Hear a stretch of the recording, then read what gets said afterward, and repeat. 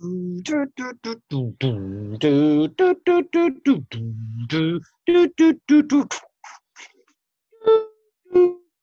loops. Do, do. Open loops.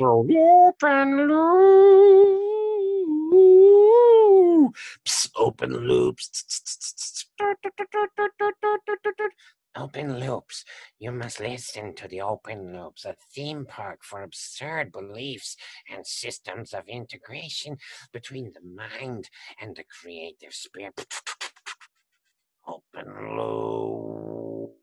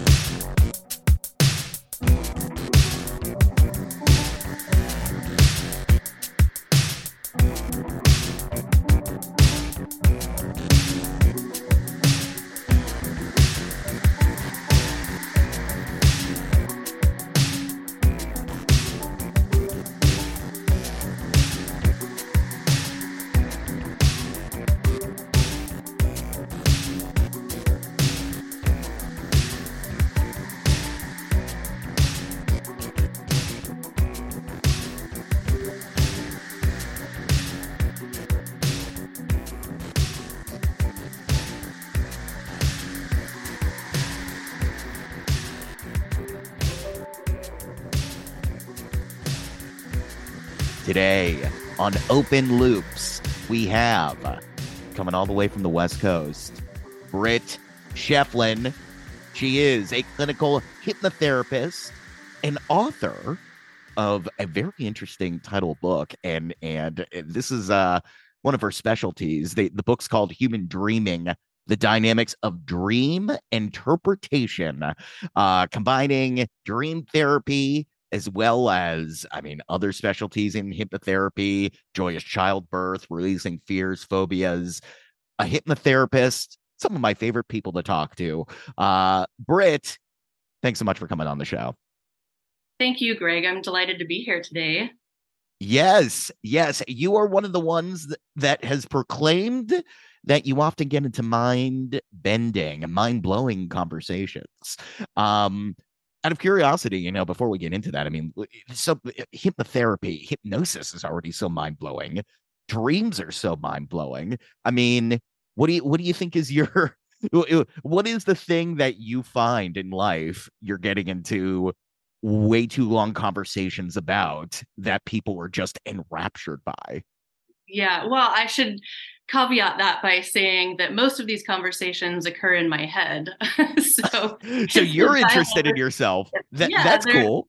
Well, I'm interested in the conversations that go on in my mind, but whether other people find them as interesting as I do, I don't know. But they are mind-blowing concepts to me. So, wow. With hypnosis and hypnotherapy, as you're well aware, it's all the subconscious mind.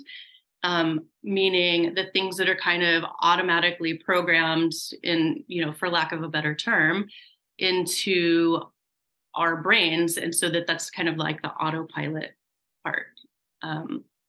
Yeah. And dreams are part of that. So although when we're dreaming, it is different parts of the brain that are active than when we are in hypnosis. But even when we're completely out of hypnosis in a beta state, we still have access to the subconscious. So anything that you do easily and automatically, like, you don't have to decide which sock you're putting on your feet in the morning first. It just happens, those habits that you've developed. So anything coming from habits and dreams, it encompasses a huge, huge portion of our lives. Yeah. It's a lot of people have different definitions of this. I'm curious, you use subconscious. Some people would say unconscious. I know there's always debates about this. There's some hypnotists out there that say, I'm sick of the debates. I don't care. Call it whatever you want. I don't care how you define hypnosis, but I do care because I think it's interesting. And I actually think the more we delve into each person's definitions, and the reason, you understand, as a hypnotist, every word you're using matters. So I am curious. do you differentiate? Do you think you have a different understanding of subconscious versus what an unconscious is? And either way, how would you define those terms?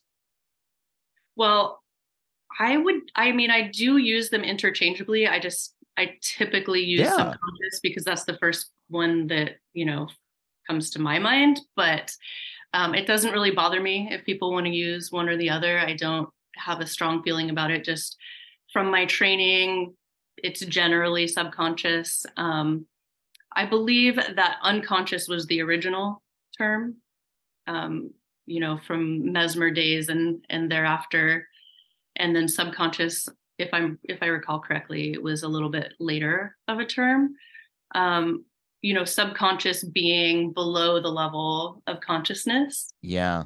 And unconscious could kind of mean two things, right? It could mean the same thing as subconscious, those easy automatic behaviors, breathing, blinking, things that we do without even really thinking about it.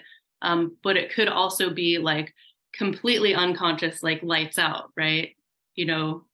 Any experience that you have down in like the delta state.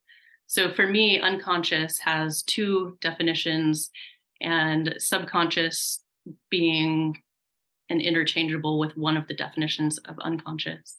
So that feels more, yeah, no, I agree. I mean, when I think subconscious, I feel that it's a little more, it's a little more mainstream.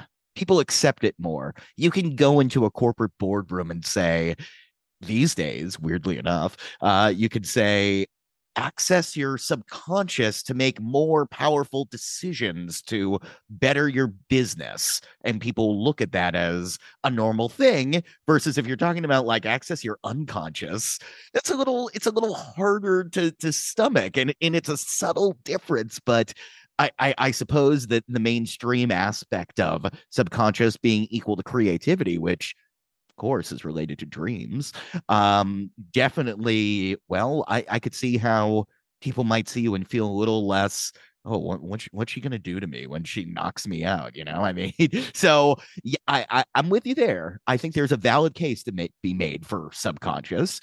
Do you, in your experience, in your training, I mean, you mentioned, the automatic functions and the breathing and the stuff like that.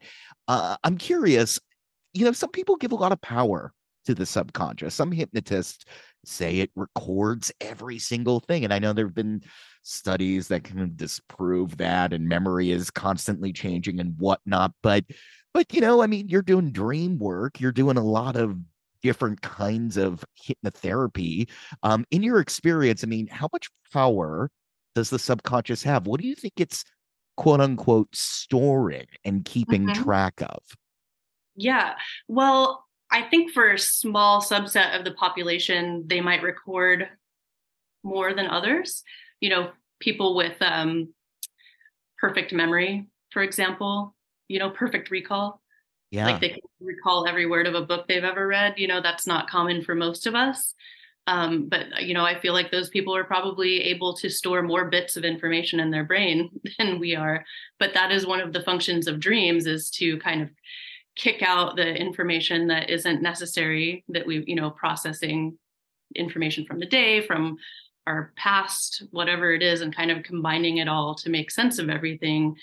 And that is one of the functions of dreams, is to let go of some of that stuff and then decide what else to store to keep us safe. That is one of the functions of the subconscious, is to keep us alive, right? Yeah. Yeah. Do you trust your subconscious? I do. Yeah. I mean, of course, there are things that I want to change just like anybody else. And so I will actively do things to alter my trajectory that my subconscious is on, because something that may have kept me safe in the past might no longer apply. A lot of our fundamental way that our subconscious works is set from 0 to 7, and we don't really have a whole lot of choice in changing those kind of fundamental ways of being, but we can change a lot of the nuance, right? So if there was, if maybe I had like a bad experience with a dog, right? I can change that. I can change my perception of that. At the subconscious level. At the subconscious level. Yes. Wow. Now, I mean, I have to ask about that, because what is that? Does that require you to have gone into a hypnotic experience with a practitioner? Do you believe that anybody has the ability to hypnotize themselves? I mean, that self-hypnosis is tricky because you've got the conscious mind directing the subconscious, and some hypnotists say you can never really go as deep just hypnotizing yourself. You still need a trained professional to get you there. But what is your experience about this kind of work? I mean, when it comes to working on yourself, what are you able to do at this point? Yeah, you know, I mean, I would definitely go to another hypnotherapist for a lot of different things. For me, I find that repetition and habit building. So I might make myself a self hypnosis script. But, you know, like with the example of the dog, if I'd had a bad experience as an adult, and then that would be a fear, right? Like, again, the subconscious protecting me, like, oh, I might be afraid of dogs, or like car accidents. A lot of times people get in a car accident and they have this, you know, terrifying experience. And then they're having PTSD or fear around that experience afterward. But then there's other experiences that people have that create phobias. And I do like to separate fears and phobias as being two different things, because a fear in my mind is something that is a logical response for a limited period of time, but fades out after a while, right? And that generally would happen on its own, and you probably don't need a therapist for that. Maybe you do, especially if it's not happening as quickly as you would like. But a phobia tends to be something that gets worse over time and every exposure you have. And this isn't 100% the case, but, you know, a majority of the time, it's the case that phobias tend to get worse over time. So those tend to be something that people rarely get over on their own and do need help with. So, yeah. No, of course. And I mean, you know, obviously there are techniques out there if you're dedicated enough, if you trust yourself enough. I mean, I always talk about the fast phobia cure from NLP. It can be effective, though I think these things are absolutely much more effective when you're being guided, for sure. But yeah, I mean, even that doesn't work. Sometimes those fast phobia things, you really have to go deep into the programming and reset stuff. Let me ask you this before we get into dream therapy and whatnot. What are some examples of times when the subconscious, either yours or somebody else's, has surprised you that come to mind? Let me think about that for a moment. You know, one that stands out to me is, because fears and phobias is one of my specialties. I absolutely love them because the change is generally so quick and so profound for people. And one of the things that surprised me is that I one day realized that I had gotten rid of a phobia that I'd had for many, many years that I didn't know was gone until I was able to do the thing or experience the thing without having gone through the therapy. And it was because I was doing so much work with other people on fears and phobias that my own phobia went away without even working. Yeah. That's very curious. I mean, did you were doing this thing one day and you thought about it and you realized you weren't afraid? I mean, or had you been doing it before and then you noticed it gradually after? I mean, I tend to discover things way after I'm already doing them. It's rare that I'm going, oh, there's a bridge and now I can walk across it. It's I think I just did this for wow. I'm over it. You know, I mean, what was it for you? Yeah, it was basically, I just realized I was doing the thing. So the phobia was anything that was like a surprise pop, like champagne corks, those things of dough that you get from the grocery store that, like, when people, start peeling the paper and then they just randomly pop, or like a Jack in the Box. Anything like that where there's the anticipation and you're waiting for the pop that you just don't know the timing of it. So Interesting. I think what happened was I was able to uncork a bottle of champagne or uncork a bottle of olive oil or something that I hadn't been able to do for years. And I just realized, I was like, wow, I'm not even bothered by this at all. And I've actually had experiences where a cork was like kind of dangerously shot and like made a bunch of stuff crash down, like it was over pressurized, and it still didn't bother me after that. So it's definitely completely gone now. So I've had enough experiences with that to have it tested over the course of probably 5 to 7 years now. Yeah, that is fascinating. And I'm wondering about, they definitely talk about how you can big practice in hypnosis and change work is the practitioner going there first. So, I mean, even Milton Erickson puts himself in trance to put other people in trance, and a lot of hypnotherapists do that. I mean, I am kind of curious about. I don't know if hypnotists talk about this enough. The side benefits of doing the job and the way it's affected them. I mean, do you have a standard kind of procedure for phobias? Does it change for different people? Do you regress them? I mean, I'm curious how how all these different suggestions compounded and made you get over this thing. If you have any theories. Sure. Well, as far as putting myself into trance, I don't really have to do that because I'm extremely suggestible.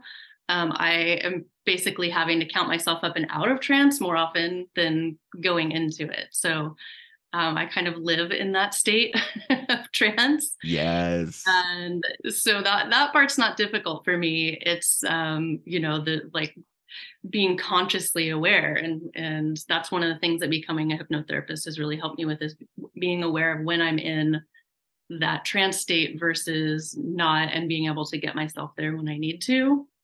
Right. And then speaking of trances, I already lost my train of thought. So I'm with you there. Though. So the technique that I typically use would be systematic desensitization. Now you can use the fast phobia cure I would test somebody's suggestibility though before even trying that. And maybe if they had a deadline, like they needed to get on an airplane the next day, I might use that. But generally I would use systematic desensitization. And for most people, it's usually only 1 to 3 sessions anyway. Yeah. But then I use recordings because I'm a big believer in repetition as a reinforcer of the changes that you're making in the subconscious mind, and it helps them last longer. And also, if they notice anything starting to come back, they have that resource available to them anytime to kind of reiterate, reprogram again. Right. So yeah, that's generally the technique that I use most often. Have you ever gotten lost in trance with a client and had to wake yourself out of it? Oh, I mean, I'm basically in trance the entire time. Do you ever, are they ever going, hey, wake up, Britt? Yeah. Well, I mean, I'm not deep in trance, like I'm still functional, but that's just my normal level of functionality, is being in trance. Like I said, I'm hyper suggestible. Like I would be a really good candidate for stage hypnosis. Funny enough, I actually worked in a stage hypnosis show for a while. Wow. But as an assistant, but that was before I ever learned anything about hypnosis. But yeah, let's go here for a second. Tell me about the life of a hyper suggestible person. I mean, does that mean you cry during movies more easily? Does that? I'm very curious about what the day-to-day is of that. Mm-hmm. Well, I think it could be different for everybody. But yeah, I would say I can be more sensitive. There are certain times where it also allows me to be disassociated. So it kind of depends. Like sometimes I am more sensitive, and then sometimes I'm able to be more disassociated from the empathy or the emotion of things and kind of keep it at a distance. because of that, because it's almost like not even being in my body at times. But it's so normal to me that I don't really know how to describe it because I don't know what other people's experiences of not being in trance Yeah. frequently. But, like I said, a lot of dialogue in my mind, a lot of self conversation, not like I'm hearing different voices, but just like dialogue with myself, It's and internal. yeah, it's internal thoughts. When I'm working with a client, I'm constantly having ideas and figuring out how the words that they spoke to me before we went into the trance can be used in the session, like how I can build a rich world using their own words for them to experience while they are in hypnosis. Yeah. And yeah, so I think being in trance sometimes actually helps me experience what they're experiencing, especially in terms of like tone and pacing, just being Wow. slower, that Y- slower pace, the slower brain waves. Yeah, yeah. This is very interesting. I mean, I'm going with you on this journey. Um and I'm wondering about, when people talk about this idea of making, I mean, Carl Jung talks about it, Milton Erickson had a variation of it, this idea of making the unconscious conscious. That's a lot of the work of therapy, supposedly. Do you feel that you are just somebody that things are you're living from a more aligned place? Do you feel that things being more in this trance state, creativity and more just, I don't know, there's more of a letting go in life that you experience? I'm just I'm very fascinated by people that live in this state. Yeah, I think maybe I was given a little bit more permission to live in that way than a lot of people were. Yeah. Just being a daydreamer, I didn't really get in trouble for it a whole lot. Like I can only remember a few instances in my life where it was a problem, and most of them, around first grade. Um, but after that, I think that because I was able to maintain good grades, that I was kind of allowed to daydream. Nobody ever questioned my daydreaming or creativity. And so I feel like I have an unusual experience of having permission to do that a lot more than other people. So yes, for me, I would say it's more creative. And I think I do experience things a little bit on the sensitive side sometimes. But, again, there's the disassociation too. So um, Yeah. am I getting in? I think every day I get more in touch with the subconscious and making it conscious. And I hopefully do that for my clients as well. Um, Hmm. but it's a progress, I mean, I think about myself 5 years ago, 10 years ago, 20 years ago, and yeah, I was way more living in my subconscious and just kind of going along with the flow of life rather than consciously directing it. And while I've had some amazing life experiences, it's kind of empowering now to have these tools that allow me to direct the direction that I want to go more often. Now, my problem is that I have so many things that I want to do and only a finite amount of hours in the day and a finite amount of energy. So, Yeah. Wait, this is very interesting. Okay. I'm fascinated by this because this is man, the West. I'm all on the East Coast. You're in the West Coast. This is the West Coast chill they talk about. It's a whole different lifestyle. Things are upside down over here. Okay, so here's my question for you. You're telling me that back you were following more of your subconscious when you were younger, and now you have more tools to shape it in a way that's more helpful. So and I find this interesting because, and I've talked about this recently in my podcast, and just reflecting on, I don't know, this spiritual awakening that people are going on supposedly, this notion that I feel that most people in New York City and on the East Coast would benefit from you 5, 10, 15, 20 years ago. They should be doing the opposite. Too left brain, too conscious. Following their subconscious would probably bring them a little more joy. Mhm.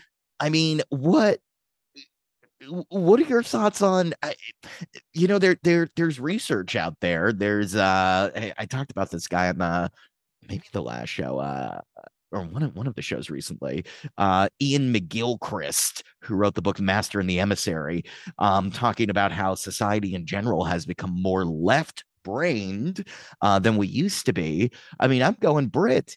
I feel like we should go where you were. I think we should all follow this side of ourselves. What would you say to those people? Well, I don't know about their experience, but for me, impulse control and, some of those other subconscious activities were probably a necessary thing for me to experience, but they're not going to be beneficial to me at this point in my life. So, What are we talking? Raves? We're talking. well, no, I'm an introvert, so I kind of went the opposite direction. I grew up in Oregon in the countryside, very rural, and apparently that wasn't rural enough for me. So the moment I turned 18, I bought a plane ticket to Alaska and then lived there for 10 years. And for a very large portion of that, I lived in tree houses kind of out in the middle of the woods that were just off-grid, illegal Wow. tree houses. So, I mean, was it an amazing experience? Absolutely. Would I trade it for anything? No. Do I still want to live like that? Not really. Like I wanted to have other different experiences in life too. And so I think the ability to change and grow in my case was helpful. I might have been just a little bit too impulsive and lack of control. But I know what you're saying about people being a little bit too left-brained. And as far as them going into their subconscious more, I think yes, as long as they don't have a negativity bias where they're just ruminating, right? Right. Like if you want to daydream, you want it to be pleasant and not worrying, right? Well, Like look, where I mean, I don't know, and I think this will lead us into dream therapy. I think, I hope, I'm gradually kind of making the transition here, but I suppose the closest thing I may have, sorry to all the religious listeners out there, but the closest thing, I'm gonna be a heathen right now and say that the closest thing that I may have to a faith is in this other mind. This, well, I mean, some people use this term, the other than conscious mind.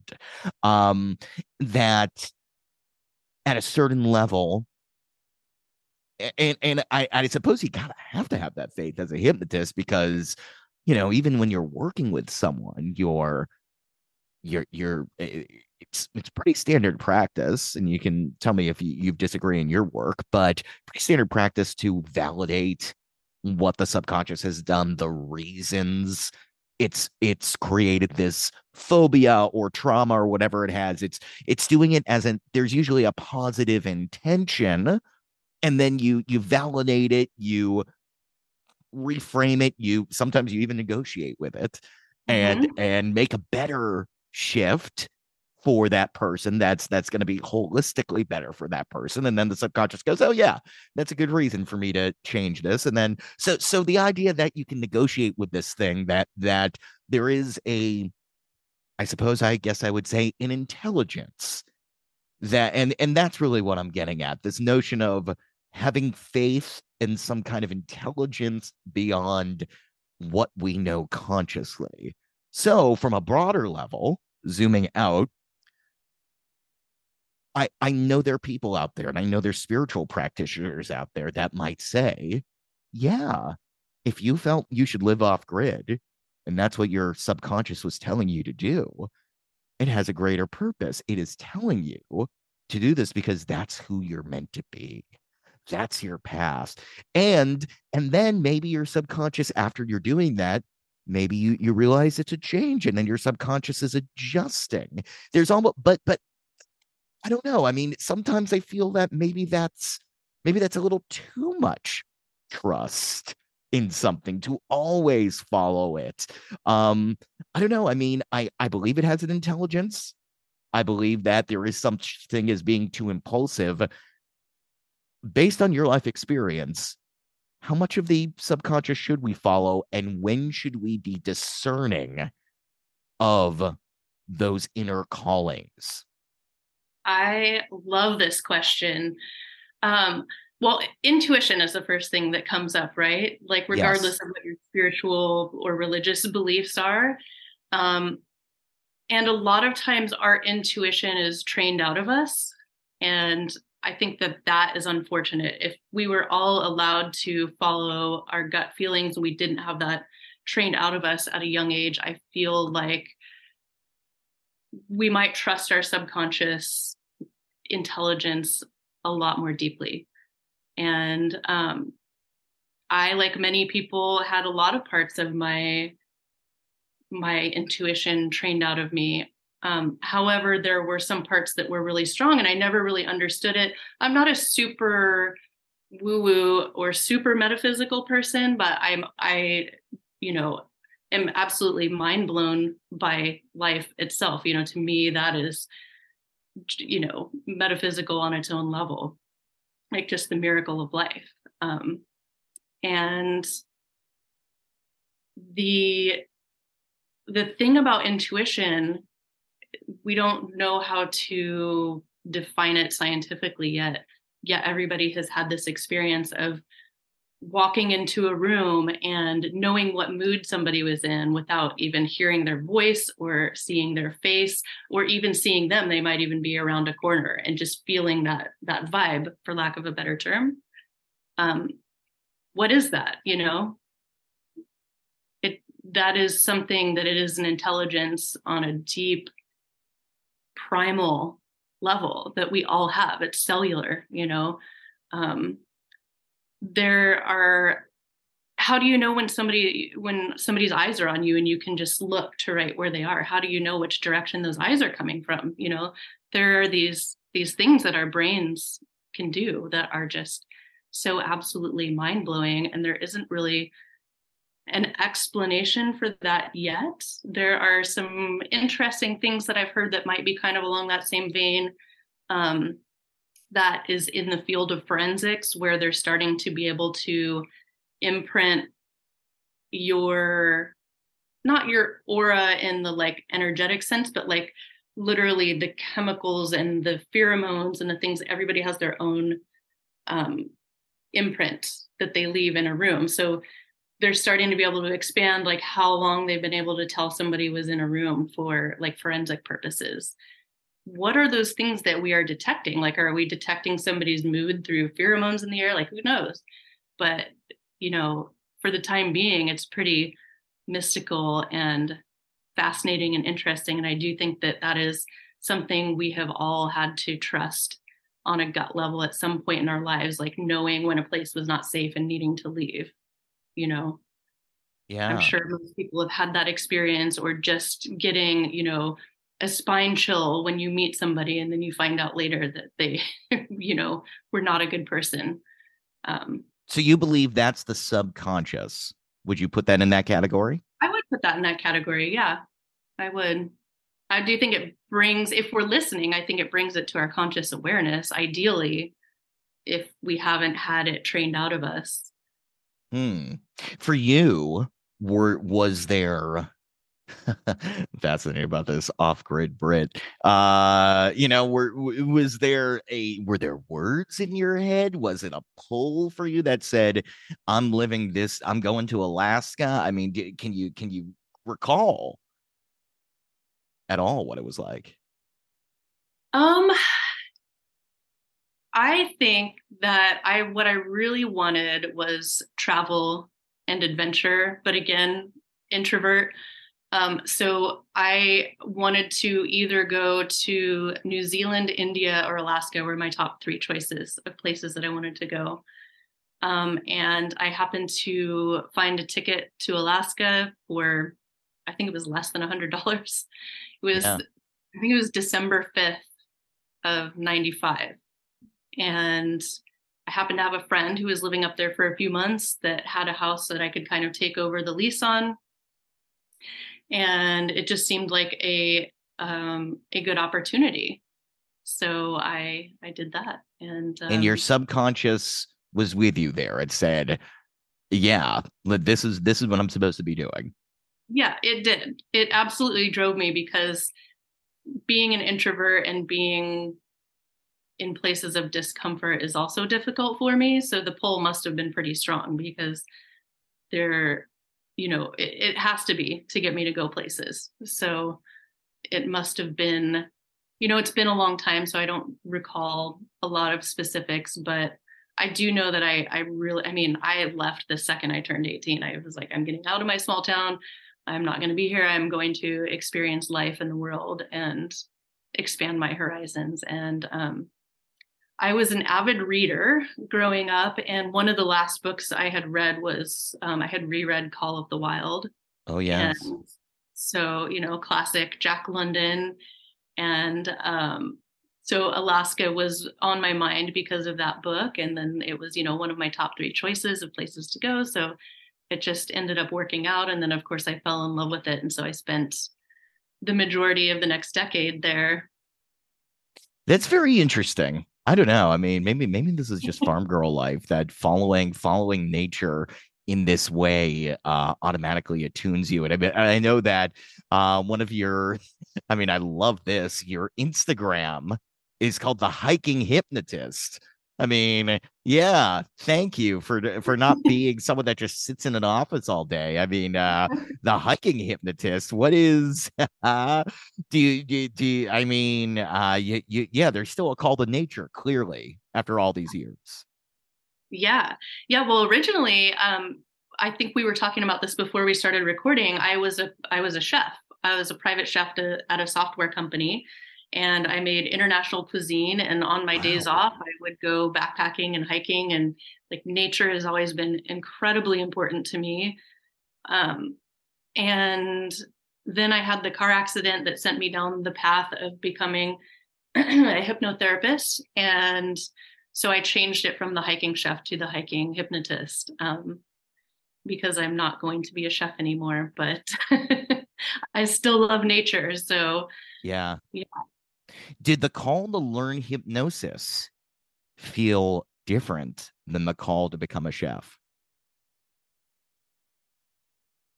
Yes, because I kind of fell into chefing. It wasn't an aspiration. Yeah. I had grown up, my dad and my grandmother, most of the people in my family were excellent cooks, but I spent a lot of time in the kitchen with them.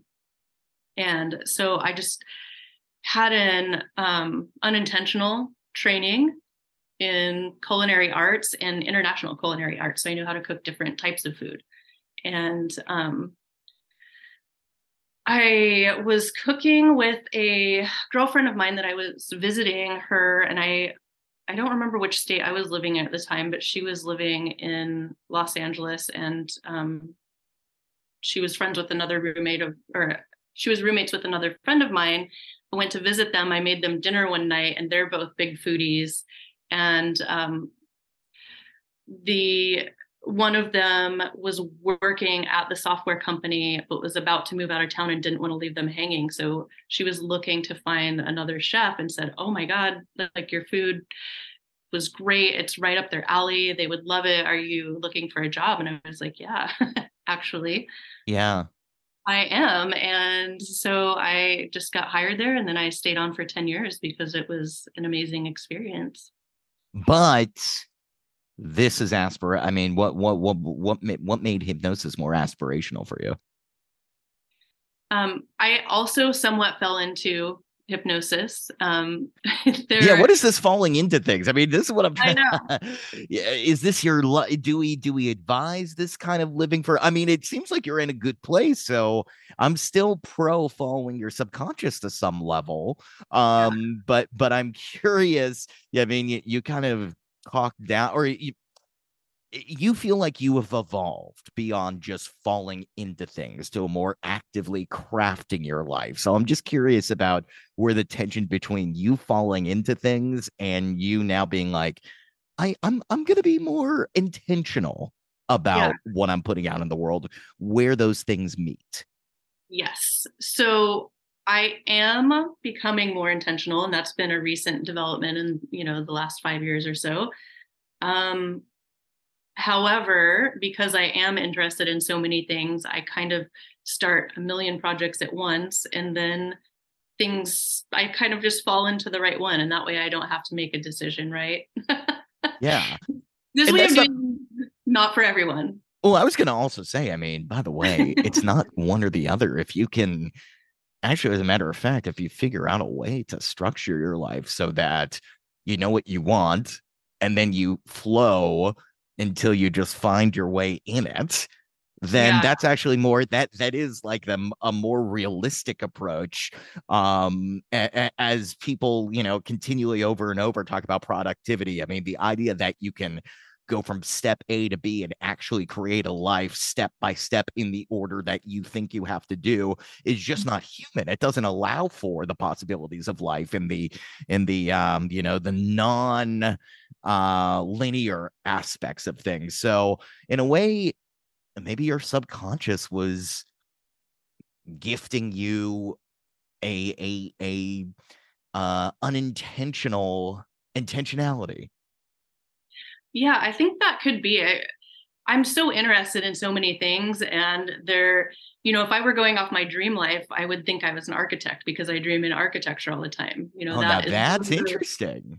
one of the many things that I could have fallen into, but that wasn't a path that I took. So, um, you know, there, there, there are so many things I'm interested in, and I also have a hard time doing the same thing all day long, every day. So for me, engaging my interest and my curiosity is fundamentally a necessity. It's not even a desire. Like I Yeah. absolutely have to do it, or I wouldn't be good at what I do. Is that why you And have to do dreams? I mean, how did you get into dreams? Because I must say that I know for myself, as somebody that studied hypnosis, the notion of sitting down with someone and just being the stop smoking guy and yeah, just sitting there and doing that over and over. I mean, I think I'd get bored of it too, but at the very least with dreams, there's a generative quality to the hypnosis work. There's a creative aspect.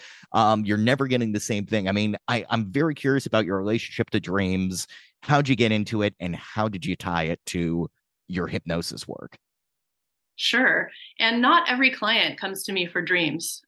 So I do use it frequently, but a lot of people don't have dream recall. If Mm, they want it or they start having, they can only remember a few dreams, then I can start there with helping them. But not everybody is interested in that aspect of it. But for the people who are, it gives me a lot of feedback about what's going on in their subconscious mind. Um, if they are having, PTSD dreams, that's a direction that then I know how to help them with that. If their dreams are showing me that there might be having something physiological going on, I can have them talk to their doctor about like what medications they're on or whether they're having blood sugar crashes in their sleep. There's a lot of like physiological indicators. So not all dreams are psychologically based. A lot of it can be your body just going into fight flight. And so um, that is something that occurs frequently. So I'm able to help people, talk to their doctor and figure out like physiological problems that they might be having, so that they're not associating psychological problems from their physiologically based dreams. hmm. That's a really When common. when did that start? When did you bring dream work? Was that part of your training? I mean, how did you even think to go into dreams? Yeah. Well, again, I kind of fell into it. It was a very small part of our curriculum at HMI.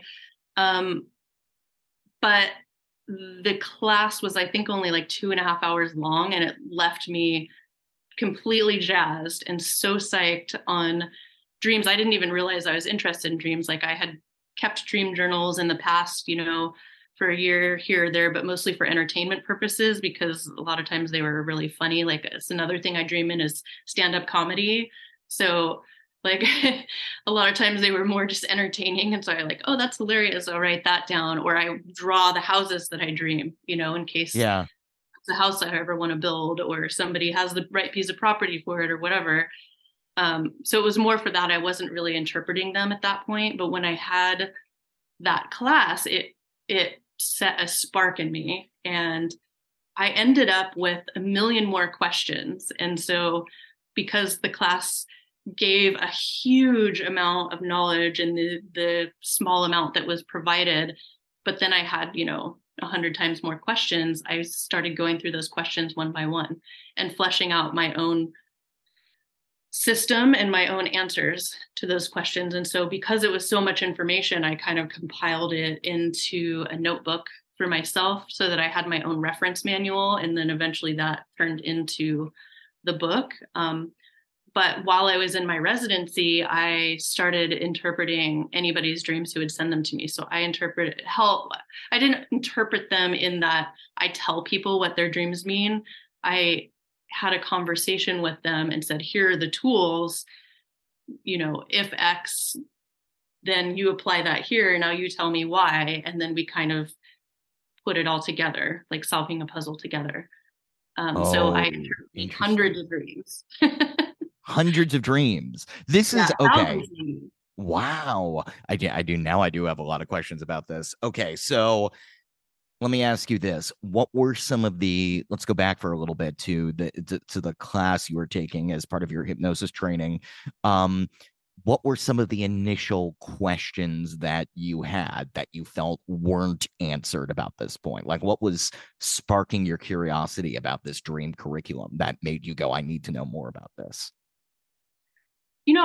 To be really specific with that, I might have to go back through my notes, but just in general, there was like a framework to help tease out information from the subconscious to then help your clients. So that was like something that Dr. Kappas used a lot within his practice, but it wasn't really used so much in like the more modern teachers. Like I said, there was one class on it. And yeah. So it was apparently used more by Dr. Kappas back in the day, but again, he used it to just kind of tease out subconscious. So you're looking at things like emotions and then the physiological versus psychological. So he had those tools, but the order he did things in kind of ended up not really making sense for me. And then some of the ways that he categorized things were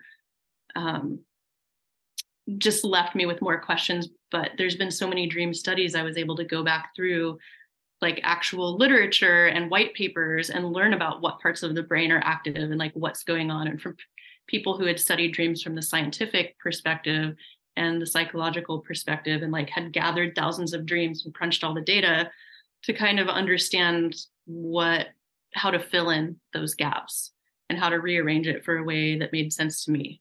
So this is good. This is good because I was about to add, you kind of answered the question, the challenge question, I suppose, that I can imagine people from the outside going, which is dreams. Yeah, but isn't that, it's been dispelled. Freud, that was the whole thing. Freud used hypnosis with dreams. We looked at this. We at one point assessed dreams and we realized it was kind of this, made up field where we're just looking, I'm curious, what is your answer to that? I mean, what would you say? Why are dreams worth interpreting, and how can we know that there's something substantial there that can help us make the transformations we want? Well, I think that's a very individualized question. Like I said, not everybody wants to interpret their dream life. They might have a very unpleasant dream life. Some people want to suppress dreams, and there are ways that you can do that too. So we have a dream life and we have a waking life, and sometimes they're congruent and sometimes they're incongruent. You might be a super happy person in your waking life, but have like these horrific dreams, and maybe you don't want to live that life. Maybe you have physiologically triggered dreams. So for me, that would be the main thing that I think is super important that a lot of people miss is being super traumatized by their dreams that were caused by a physiological cause so that they could actually fix, if they wanted to. Blood sugar crashes being the main one. A lot of times people who eat desserts late at night and then you're going 8 hours without eating while you're sleeping. That happened to my mom. She, went through a period of grief and started eating dessert every night. And then she was having these horrific dreams. And all she needed to do was eat protein before bed instead of the sugar. And then she was fine. But I was able to tell her, hey, that's a physiological dream. That's probably blood sugar. Let's, try getting you some protein before bed, see if that helps. If not, maybe go check out your, something with your doctor. But the way you can tell the difference between a physiological and a psychological dream is that, again, you go into fight flight. So when you're having a normal dream, there's a story arc, right? Like it's the whole hero's journey. It's built into us and on a fundamental level into our DNA. Every culture in the world has this same kind of storytelling structure built into it. So if your dream starts at one place and then goes to another, and you might experience a flow of emotions that change over the course of a dream, that's probably a psychological dream.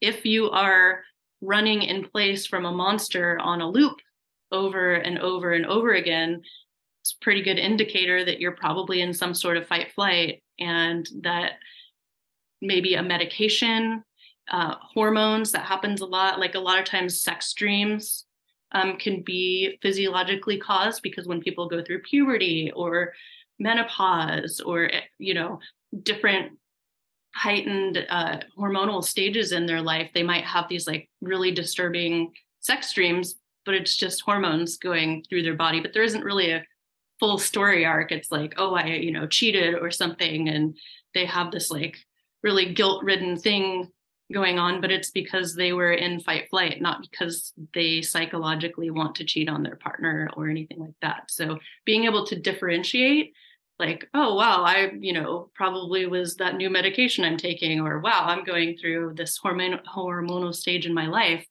or, wow, I've really been eating like crap the last week. No wonder why I'm having nightmares, waking up sweating and like overly emotional and having, a really intense nightmare that doesn't really have a full story to go with it. Yeah. If I could give the piece of advice to the whole world, like that I wish they knew about dreams, it would be to differentiate between those two, so that they're not associating psychological trauma from something that has nothing to do with their psychology. That's interesting. I mean, you mentioned in your book, Human Dreaming, the dynamics of dream interpretation, that there are, seven, right? Seven types of, or seven components of dreams. What do you mean by components?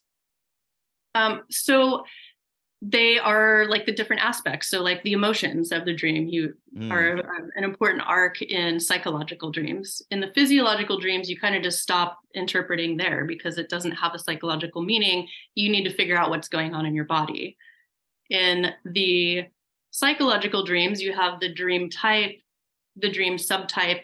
So like, say you were having a dream that was reinforcing a new habit, right? Like say you were just learning how to play basketball and you're dreaming a lot about basketball, and it's like reinforcing that new habit, and you're practicing free throws in your sleep. That would be a reinforcing dream. That would be a type, your dream type. The subtype would be how you feel during it. Is it a fun dream? Is it stressful? Is it a nightmare? The subtype, is it joyous? Like the kind of sensations that you're having. And then you have the, is it psychological? Is it physiological? What are the emotions of the dream? What's literal and what's symbolic? And a lot of times in many other styles of interpreting dreams, people immediately, that's the first thing they check, is the symbology.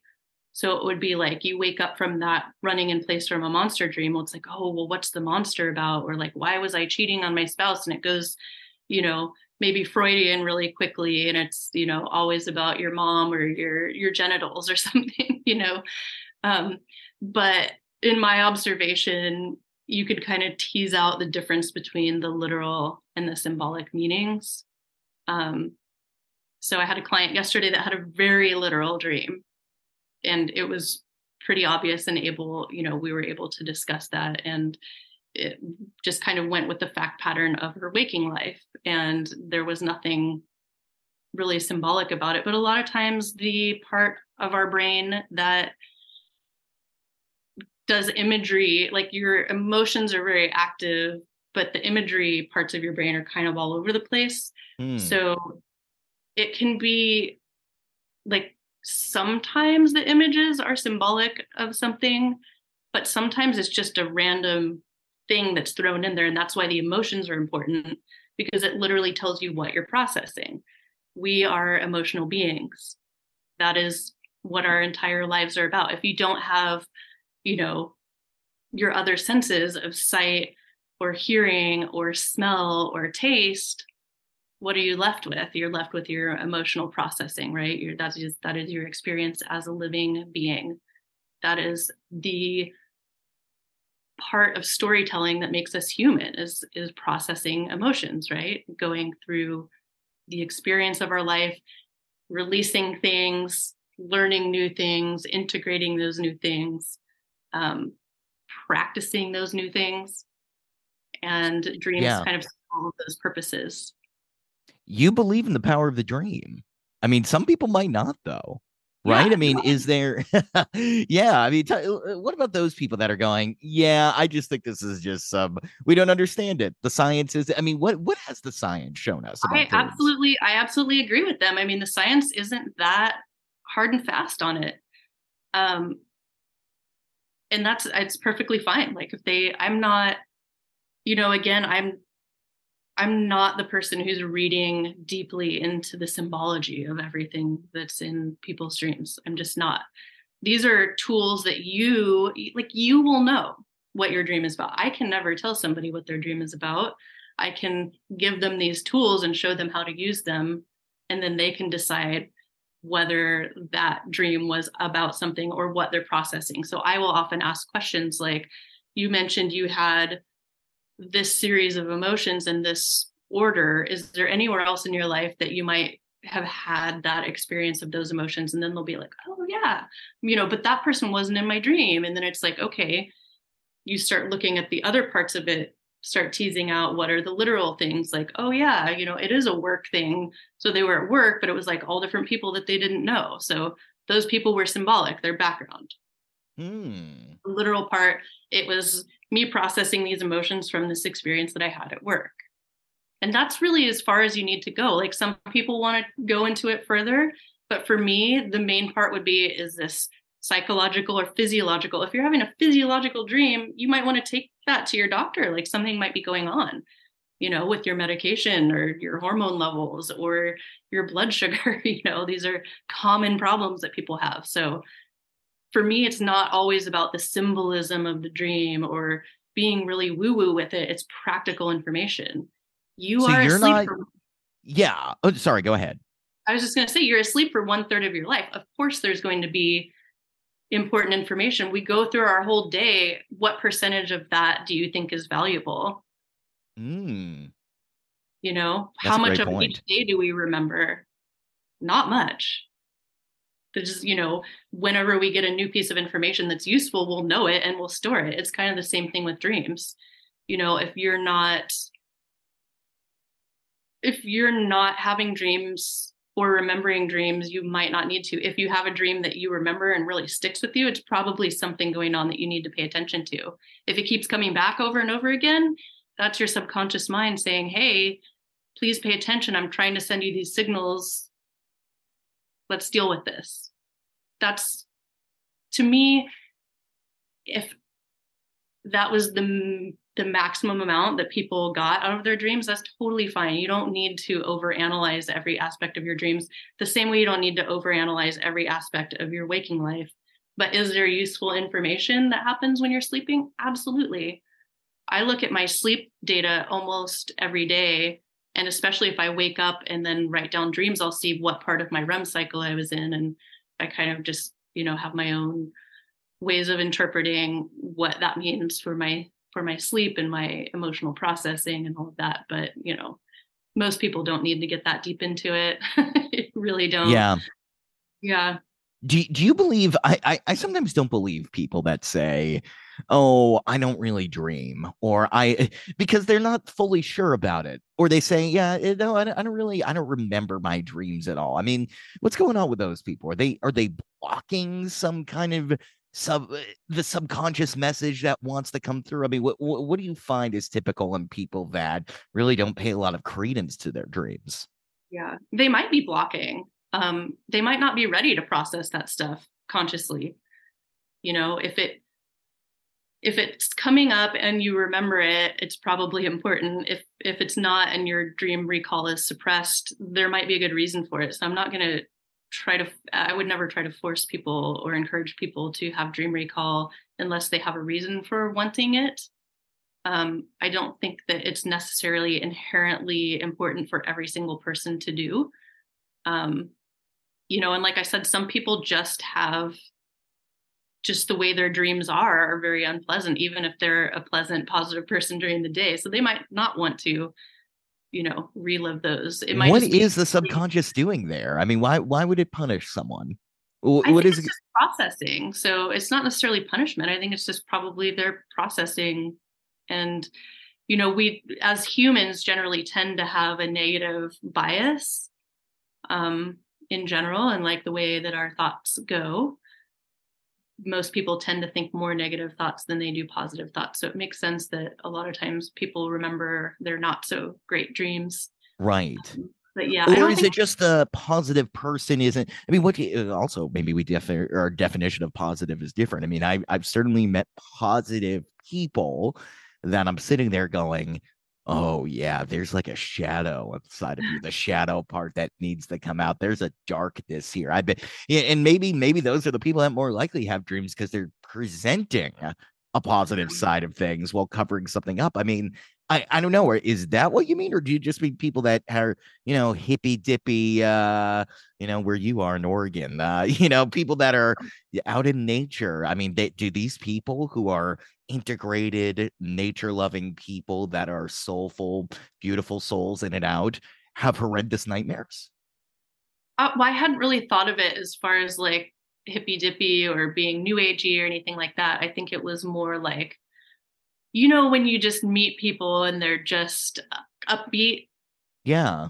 Yeah. But real upbeat. Is there there's a really difference. upbeat. Like it's part of their personality. Like they're just, right. Like I'm kind of more even keel. I don't tend to get super excited and I don't tend to get, depressed or anything. I'm just kind of like a little more on the monotone end of the spectrum. Yeah, you seem more integrated, which would make me think that your dreams are probably not nightmares, potentially. I do have nightmares. Yeah, I absolutely do have Really? nightmares. I had one the other night. I didn't write it down, so I no longer fully recall what it was.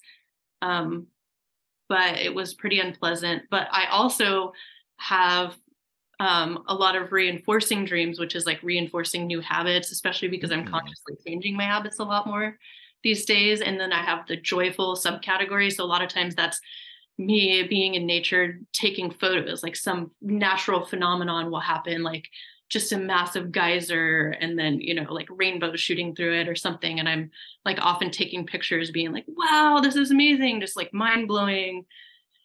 But I think maybe because I do practice dream recall to a certain extent, I mean, I'm not obsessive about it, but when I have those dreams, I take a moment to truly enjoy them and appreciate them. And so I think because I do that, I tend to have more of those.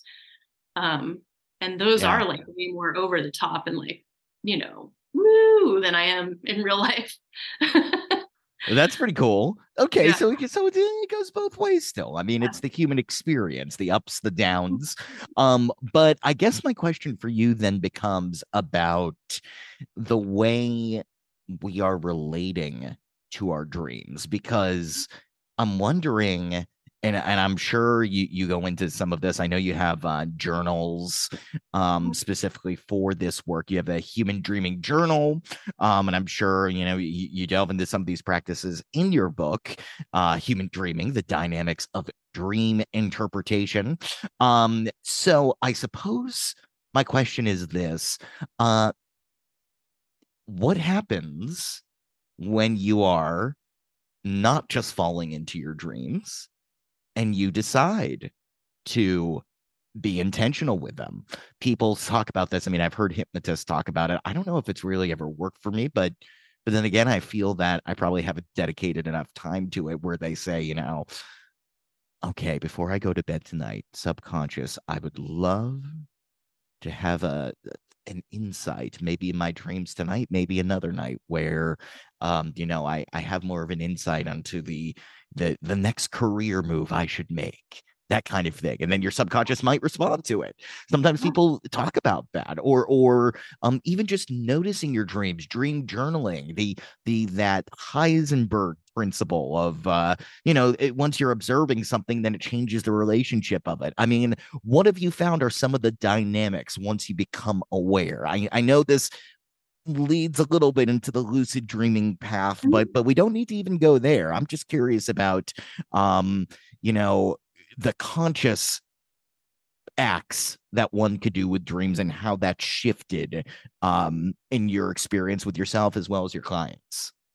Yeah, absolutely. So dream incubation, which is what you were talking about, where you're kind of planting a seed for what you would like to dream about, that is actually very well studied and is a real thing.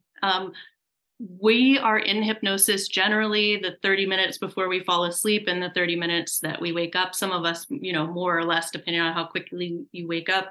I might be in it more like an hour in the morning. But yeah, so when you're going to sleep, you're already going into that, alpha theta state and headed towards sleep, right? So you're going through that transition time that is hypnosis. The content that you consume during that time and things that you write and things that you say to yourself will generally appear in your dreams in some form or another. You might not recognize it because, again, some things are just symbolic and they're not literal. They're just the image that your mind pulls up for the feeling that you're having. So yes, you can ask your brain to do creative things. It's the same thing as like when you're in the shower and like an idea comes to you after you have stopped thinking about it because you're just letting yourself go into that light state. So yes, you can seed the type of dream that you want to have. It might not happen the way you think it's going to, because you can't really control that. But that is a little different than lucid dreaming. And me personally, I don't have a problem with lucid dreaming, but I don't typically recommend it to my clients unless they're having sleep paralysis issues. Because in sleep paralysis, if you do lucid dreaming training, then you're much more likely to be able to pull yourself out of the horrific experience of being in sleep paralysis. That training is really good for it. But the reason why I don't generally recommend it to anybody else is because when you are spending time in lucid dreaming, you're getting a lot less of the brainwaves that you need for like rest, because you kind of are in that halfway to wake up state. Especially if you have insomnia or you're not getting enough hours of sleep anyway, it kind of takes away from the deep sleep and the REM that you need to be fully functional the next day. So it can kind of take away from the restful nature of sleep. And while it is fun, it's not necessarily problem solving the same way that dream incubation can. That may be different for other people, and there may be different experiences that people have with lucid dreaming. For me, I tend to lucid dream if I do a slow wake up alarm, like instead of a loud like that like pulls you out of sleep so quickly, something that pulls you out of sleep very slowly, I'll tend to lucid dream, and yeah, that's really fun. But as far as like benefits, I would personally tend to use and recommend dream incubation. over lucid dreaming. Wow, she's taking away lucid dreaming from us, folks. No, not at all. No, I know you're not. I know you're, but it is funny that the dreaming person is not as into. I mean, I feel that's such a people love it. People love it in this halfway woo-woo hypnosis mind. Our people love this notion of being able to go in there and control and problem solve and generate new ideas. But you think there's a different way? I think that lucid dreaming can be good for some people in some circumstances, but I think if you, like I said, if you have sleep paralysis, great. If you are getting enough sleep already and you have enough deep sleep and you're getting enough REM, excellent. You don't have to get up and go anywhere. Absolutely do lucid dreaming. If you're like a majority of people and you're barely getting enough sleep as it is, or you have had challenges with insomnia, maybe not the best practice for you. There is a wonderful article by La Carmina, who is a travel blogger and author. I don't remember the exact title, but it's something to the effect of how I traveled during lockdown using lucid dreaming. That's an excellent use of it. She was sleeping 10, 11, 12 hours a night. So she was getting enough regular sleep. And then she was using lucid dreams to travel to Japan and have these experiences in the markets and the nightclubs and things because she couldn't travel during COVID. And that was, her life. So she was just doing it in lucid dreaming. That's an excellent use of lucid dreaming. So I don't want to poo-poo lucid dreaming. I'm just saying for the majority of people, it doesn't have a whole lot of practical applications compared to dream incubation, which literally takes 1 minute or less and can have some great results. So that's all I'm saying. Okay. I want to ask, this is good. I want to ask you some quick hit questions. Very briefly, precognitive dreams. Does it happen? Do you see these things happen with people where they dream of somebody, passing away and then it happens? How often do you encounter that? What is your interpretation? Yes, I do see that. They're not as common because they tend to kind of happen in the middle of the night, like in your second REM cycle.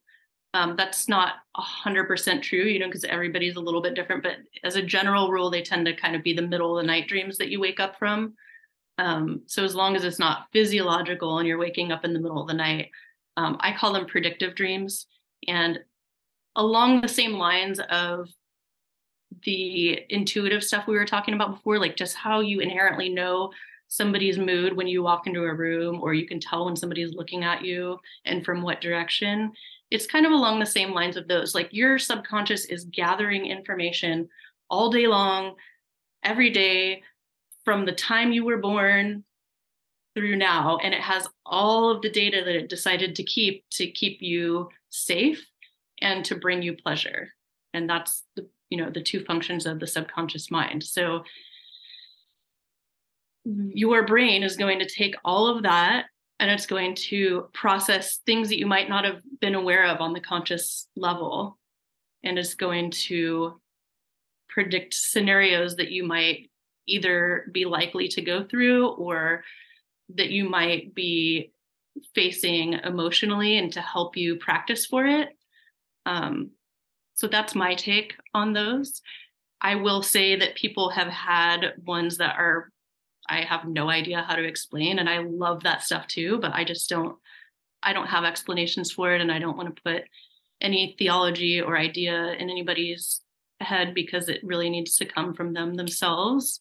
Yes. Their understanding and interpretation of it.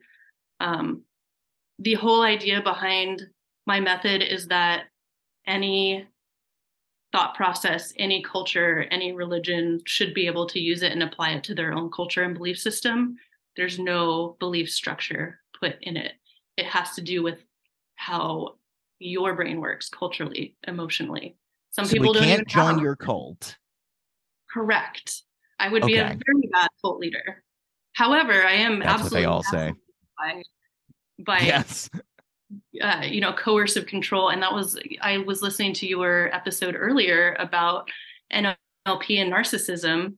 And it's a subject that I think about a lot. And I would love to hear more from you on that, because I do use NLP, but I'm very cautious about how I use it.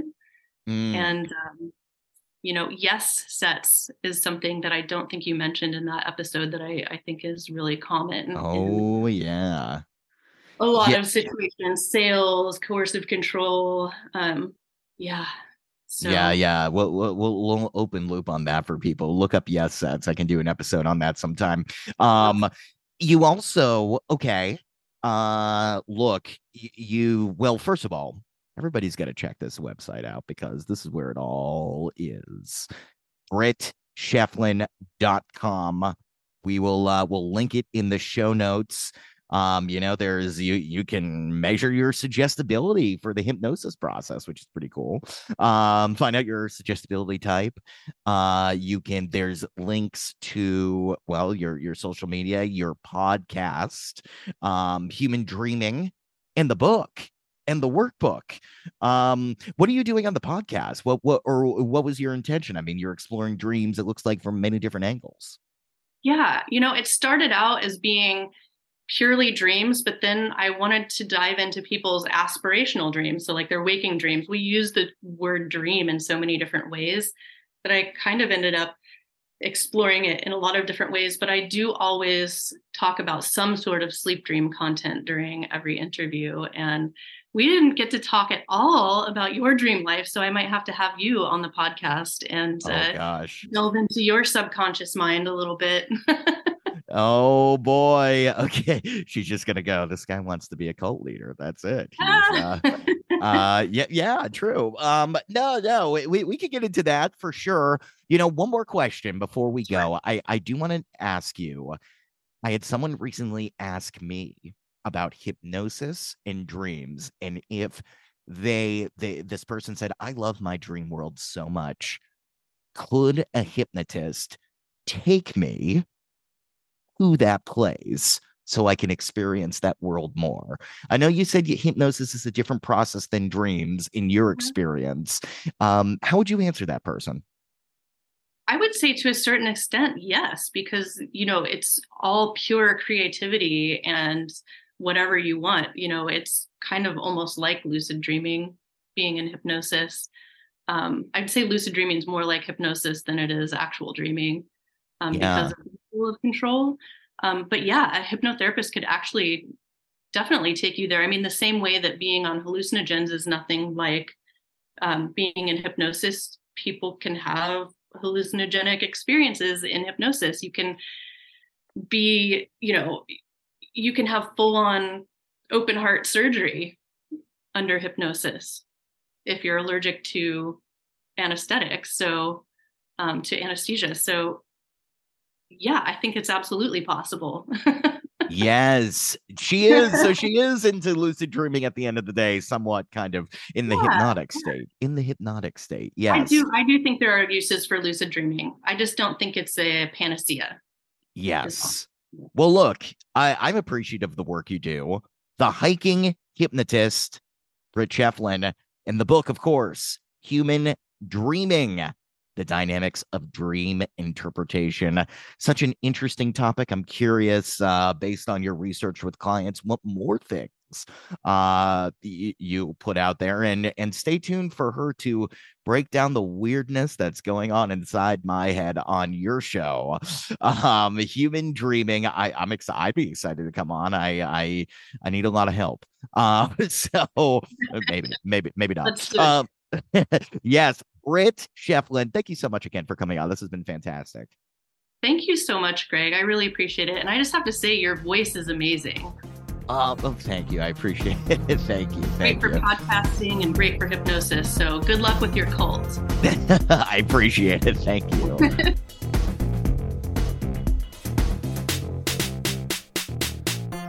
Britt Scheflin.